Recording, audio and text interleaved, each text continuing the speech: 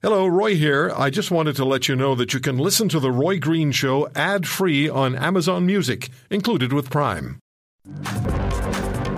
Will we have an election before 2025? It's possible.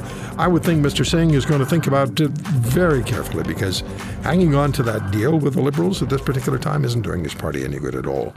And we're going to talk to a man who knows about this, because he's been polling on it. Let's talk to Andrew Enns, who's the Senior Vice President for Leger Marketing, on what Canadians are saying about the possibilities that could erupt or could occur in the next federal election. And Andrew, thank you so much for joining us. How are you? I'm great, Roy, and appreciate being back on your program. Yeah, it's always good to talk to you. So I looked at polling that you did last month, right? That's correct. And the Conservatives at 37%, the Liberals at 28%, the Democrats at 17%. 37% is getting pretty close to majority government territory, depending on how much penetration you have in provinces like Ontario and Quebec.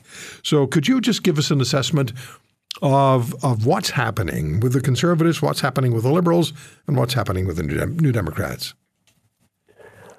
Well, yeah, you're right. That poll was done the early sort of July 10th to the 5th, or July 7th to 10. So it's about a month now. But clearly, the steady drumbeat, I would say, of Mr. Poilievre and the Conservatives, they've been, to some people criticize it, but I think he's been pretty diligent with respect to going after the affordability issue and matters of that nature. And I think that, in combination with that issue in general, is just not going away for Canadians.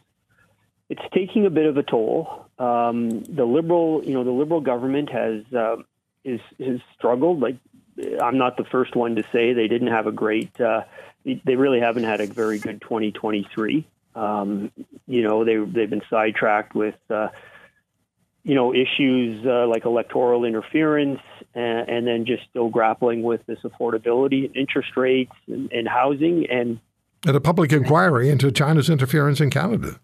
That's right. And then the report that came down, and then how that sort of took off and became a story of its own. All of which, if you're the government, it's just not conducive for the government to try to get out its message, its narrative. Try as they might, political parties, governments all want to have sort of a fairly simple but strategic narrative that they want to be able to repeat over and over to Canadians. And if you're the government, you're dealing with issues that aren't part of that. It creates a problem, and I think we're seeing it. Roy, I was looking back, sort of at polls and polling, going back even during the pandemic, and quite frankly, we had, 2 years of nothing really to see here. Tories up a little, Liberals up a little, but really statistically tied. And quite frankly, the narrative was if there was an election, nothing would change. But I would say late winter, we started to see movement. And not surprisingly, coincides with really the bite on inflation and some of those issues really taking hold. And what we saw back in the late winter were sort of 4 or 5 point leads for the Conservatives. Now have stretched, as you noted in our poll, to 8, 9, 10 point leads. Our poll and a few others that have come out. And I'm not quite as bullish as you in terms of does that portend a majority Conservative government, but it definitely indicates there's going to be a change in sort of the structure of the House of Commons with respect to seats. I think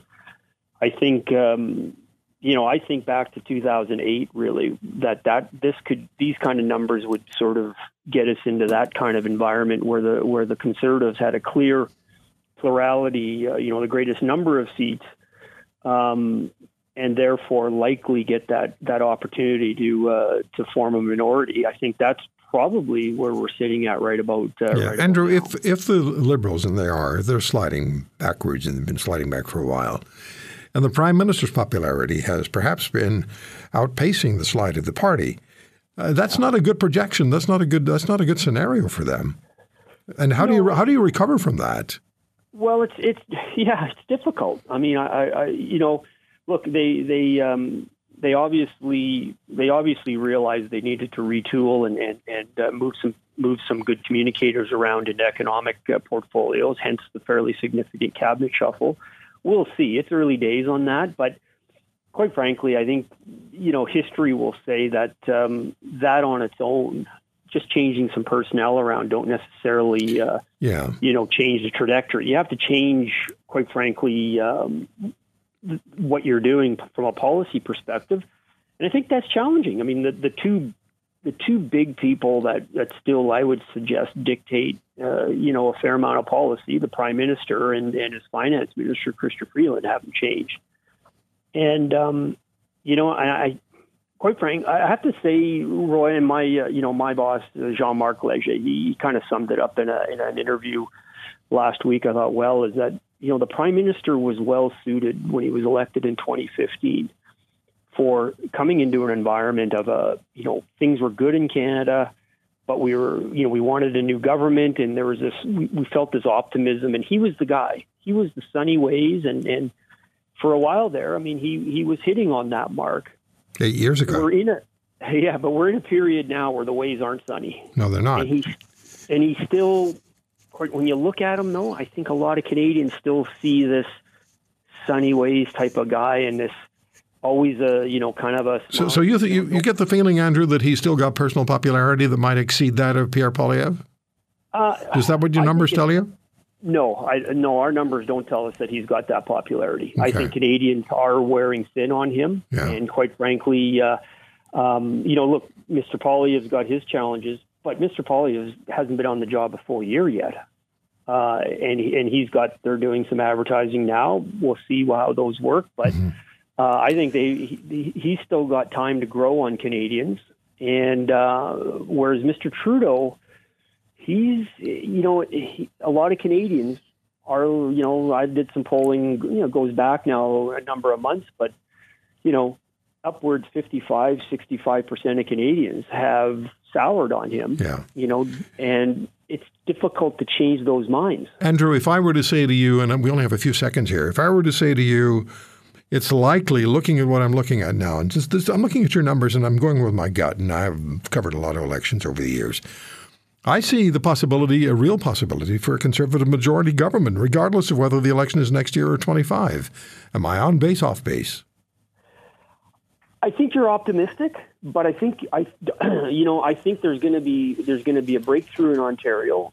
We're seeing 6-7 point leads in Ontario for the Tories. They're going to make up a bit of ground in Atlantic Canada. There's not a ton of seats there for Conservatives, but they will win some more based on sort of the current numbers. Okay. But it's still, and look, if they go into a campaign with an unpopular Prime Minister, that's dangerous. Yes, it is. If I were a Liberal strategist, I'd say that's dangerous because things can get out of hand here. If you want to hear more, subscribe to The Roy Green Show on Apple Podcasts, Google Podcasts, Spotify, Stitcher, or wherever you find your favorites. And if you like what you hear, leave us a review and tell a friend. I'm Roy Green. Have a great weekend.